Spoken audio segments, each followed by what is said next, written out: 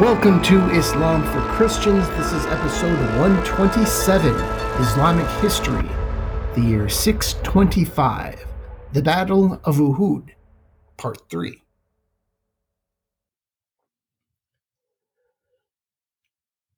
During an ancient battle, any commander's worst nightmare would be a sudden collapse. It could be due to panic or simply being outmatched, but the worst thing that could happen tactically to an ancient army is for them to suddenly break discipline, break ranks, and collapse and give the enemy a victory. And in the process, you might end up giving them your entire army. Now, usually, almost always, this is something that would happen because that side was losing. And the men panic and they flee for their lives, and it just makes things even worse. But in the case of Uhud, and this is kind of unique among battles that I know of, it was actually victory that disintegrated the ranks and doomed the army.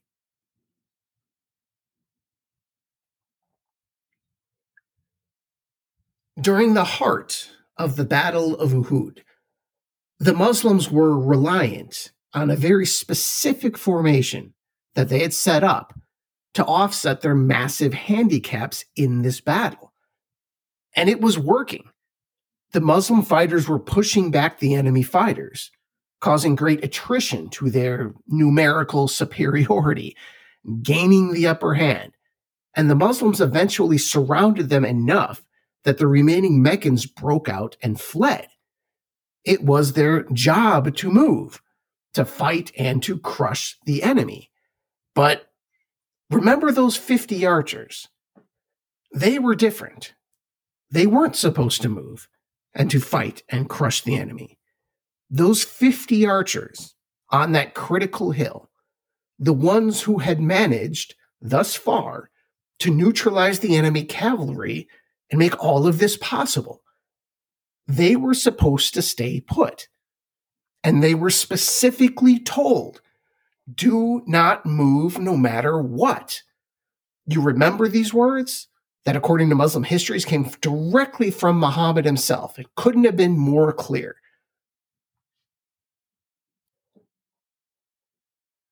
Muhammad said, whether we are winning or losing, you stay where you are. If you see us plundering a defeated army and wish to have a share of it, stay where you are. If you see us dying and you want to help us, stay where you are. The orders were very clear.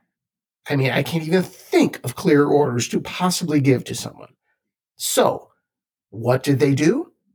As soon as they thought the battle was won and saw the opposing army going for the camp and looting it, what did they do? They ran off the hill. Unbelievable.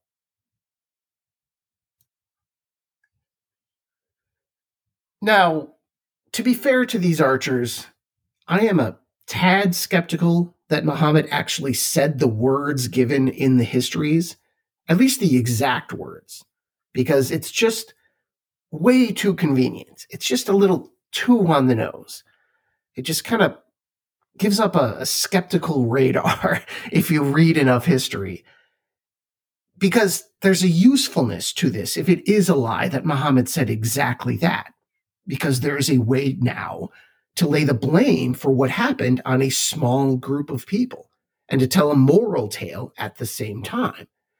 And it's entirely possible this was something that was made up after Muhammad was dead, again, to teach a lesson. Now, I don't base that on anything other than simple instinct, but it's just a little hard to believe that Muhammad, a person they believe is a prophet, would give such explicit orders, and then they would deliberately disobey those orders out of sheer greed. Now, is it possible? Yes. I mean, we're talking about people. We're talking about the heat of battle. It's entirely possible. Especially because Muhammad, if you want to be really cynical about it, he was in a position on the battlefield where he probably was not going to see them doing this. But again, probable? Not really. You can be the judge.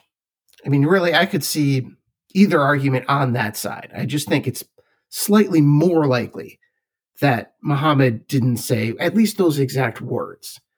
But again, if he did, and they did what they did, yeah, that's astounding.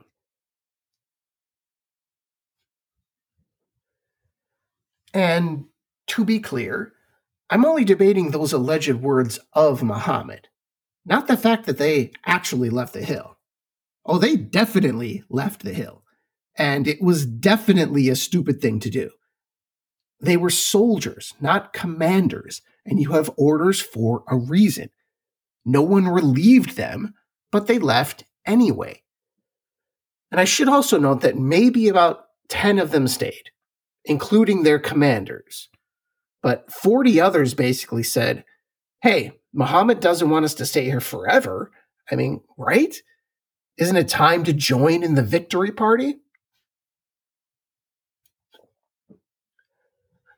And if you're of the opinion that these men actually had explicit orders to stay there, but didn't, and Muhammad really did make their orders that clear, this would be your strongest evidence because the commander stayed. It was the rabble that abandoned him.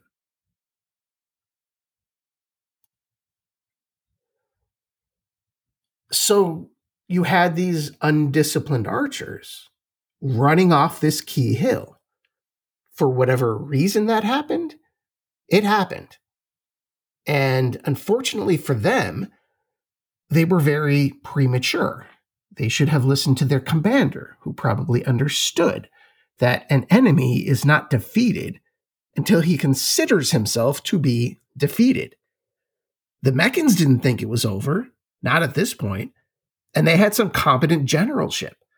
Now remember, the two main generals in this battle would eventually go on to lead Muslim victories under the later caliphates. But for now, they were fighting against the Muslims.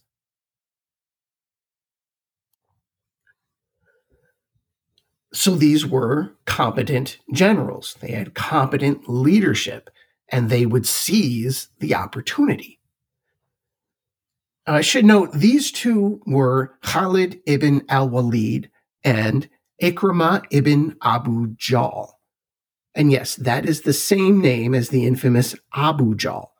This was his son. Now, a nicer name for him is Ikrimah ibn Amr. Now, Amr was his father's name, after all. No one names their kid Abu Jahl. It means father of ignorance. That was an epithet that came later. Well, actually, probably existed at the time. That's just how he would be known.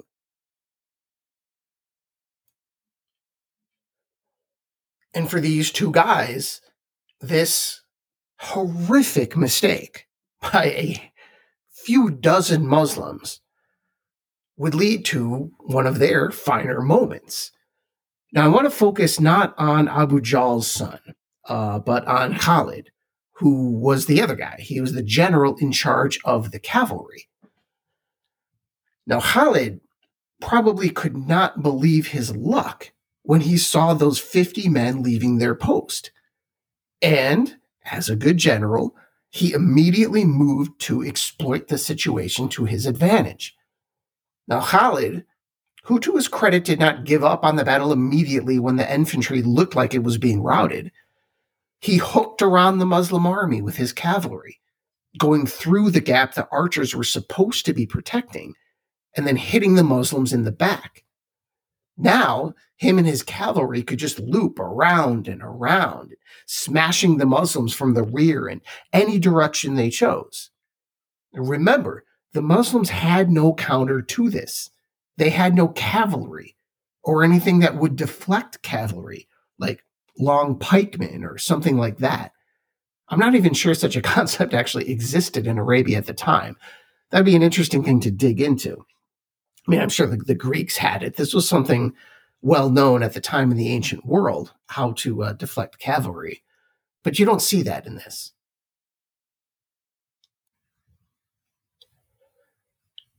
And what a difference 200 horses makes, particularly when against 0 horses. Now, the Muslims, who were busy looting the Meccan camp, they saw that the battle wasn't over. And so they tried to reform ranks in their old position or as close to it as they could get, and they wanted to get into some kind of coherent formation, if possible. Now, this helped, but 200 horses is a massive, massive force against what was, by that point, I don't know, maybe 500 men. They might have had a chance to defeat the cavalry, but there was an even bigger problem forming now. The Meccan infantry, seeing what was happening, fled back to the battlefield. So remember, they were being routed. Now they're coming back. And at this point, the Muslim army really had no chance because cavalry plus infantry beats infantry almost every time. And they were surrounded. They had infantry in front of them and cavalry to the back and in every direction, really. This was a complete breakdown. Now it was the Muslims who were being routed, and they began to flee. And as they did, the Meccans started to move in on Muhammad himself.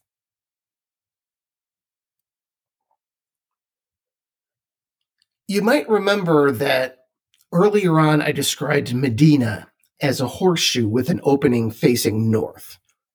Well, in this case, I want you to think about this particular terrain where Muhammad and his personal guard were, almost like a horseshoe, but with an opening to the south or the east. As his troops fled and the Meccans advanced, and with such suddenness, it probably took Muhammad completely by surprise. Muhammad was trapped, mountains to 3 sides and enemy troops to the other. Theoretically, he could have tried to flee to the mountains. That's an obvious play, but the Meccans surrounded him and his people so quickly that even that wasn't an option. Now, this was the most danger that Muhammad had been in since he snuck out of Mecca 3 years prior. As the enemy was closing in, Muhammad rallied his troops and consoled those who were wounded. At one point, he said to them, "Know that paradise is beneath the shadow. Paradise is beneath the shadow of the swords." And if he actually said that, wow, that's a great line. I really shouldn't have flubbed that. He said, "Paradise is beneath the shadow of the swords." Just think about that for a minute.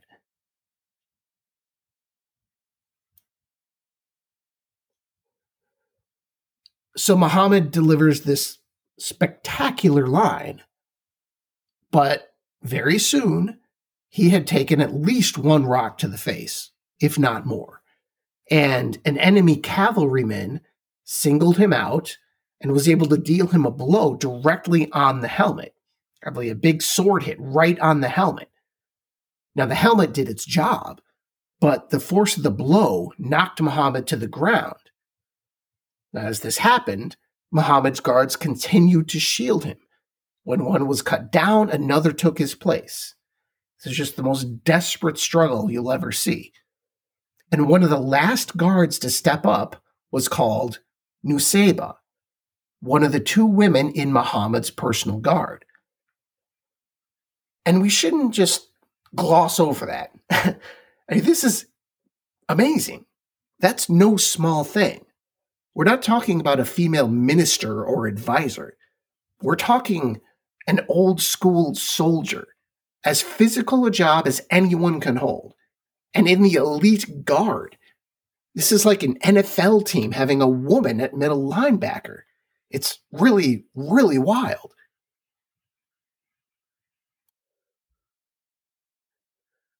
This woman tends to merit a sentence or two in the histories, but just think about how astounding this is.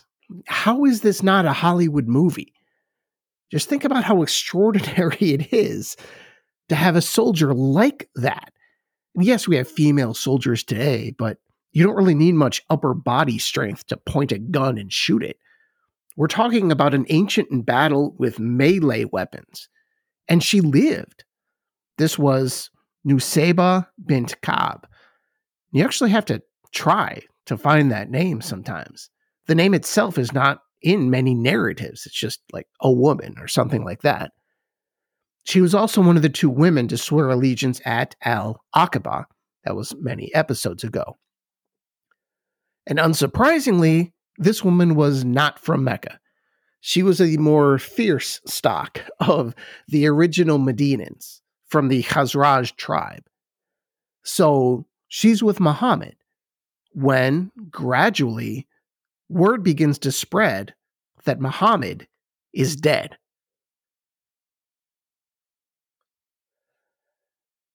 And why were people starting to believe that Muhammad was dead? Well, there were two reasons for this. The first was the cavalryman who had almost knocked Muhammad unconscious. Well, this guy thought he had actually killed him, and he said so. And then there's the second reason. When the Meccans were closing in on Muhammad, Muhammad's standard bearer managed to distract the Meccans using the prophet's standard. And he goes off at a distance and he yells, Allahu Akbar. And this drew some attention. And some soldiers killed him, of course.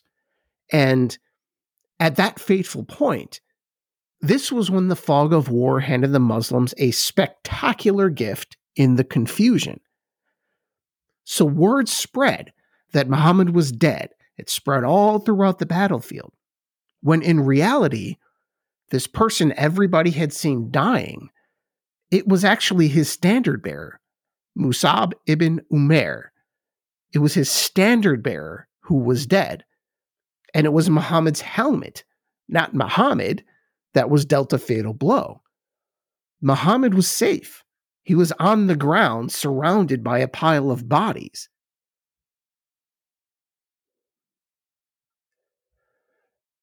And for the moment, to everyone who was there, it appeared that the Meccans had achieved their ultimate objective of killing Muhammad. And then, at this point, they made the same mistake that the Muslims made earlier. They let up. Now, in this case, they didn't want to risk their lives any further for an objective that it seemed had been achieved. This is unbelievable, really, by modern standards and by, say, Roman standards. The lack of discipline in both these armies is absolutely appalling. If either side, throughout the battle, had listened to their command and continued to fight until they were told otherwise, that side would have won a total victory.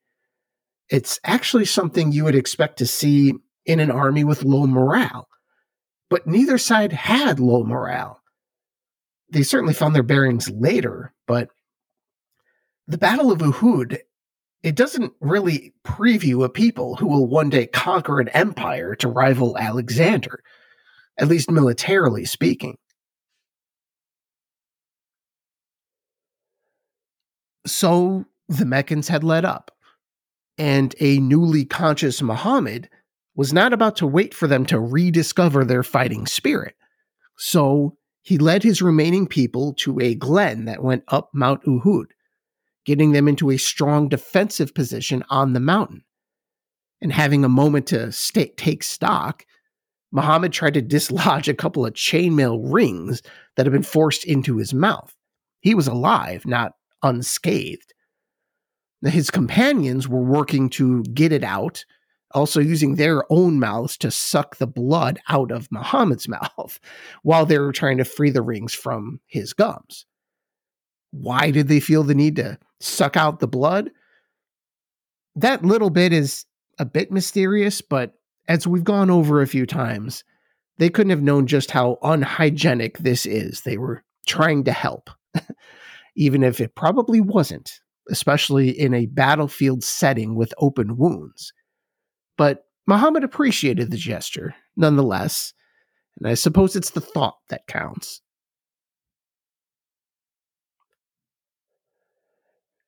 And eventually, Once it was too late, the Meccans learned that Muhammad was not dead. However, they didn't regather their forces and chase him up the mountain. It's possible that one guy on a horse may have done that, but if he did, that guy was killed real quick. But really, once the Muslims started going up the mountain, the battle was over. And basically, both sides decided to call it a day. First at the lower levels, judging by the actions of the troops, and then later by the ultimate leaders of each side, those two leaders being Muhammad and Abu Sufyan.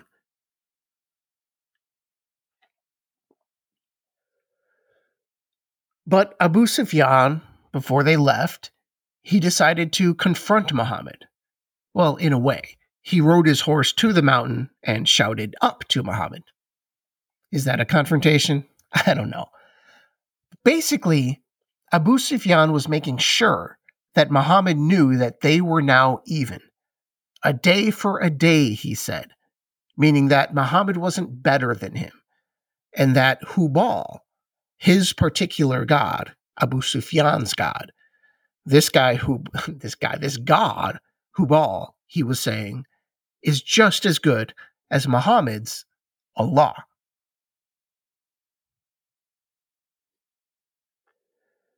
So Abu Sufyan, he's shouting up and saying, my God is just as good as your God. And the Muslims would reply to this. And the reply to this would be famous. And in my opinion, this is actually the best line in the movie The Message. Now, in the movie, this line is delivered by Zayd, Muhammad's adopted son. He was just low enough on the Muslim totem pole that the Muslims could show his face and use his voice. But in reality, the line was actually delivered by Umar. He was too important a figure to be actually represented on film, given Muslim sensibilities. But again, I understand why the filmmakers did this. You don't want to leave this line out. It's too good. Because hearing the taunt, Muhammad told Umar to go answer Abu Sufyan. And then Umar said this.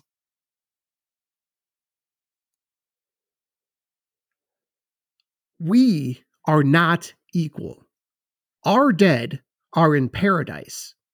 Your dead are in hellfire. Thank you, and I'll talk to you next time.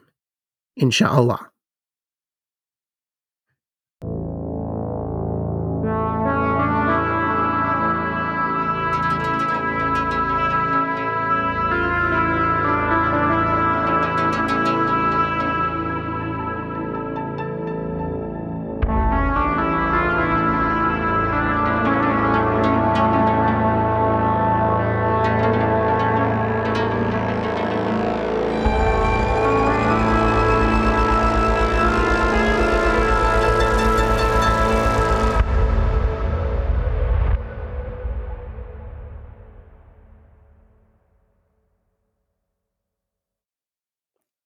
Thank you for listening to Islam for Christians. Please subscribe wherever you get your podcasts.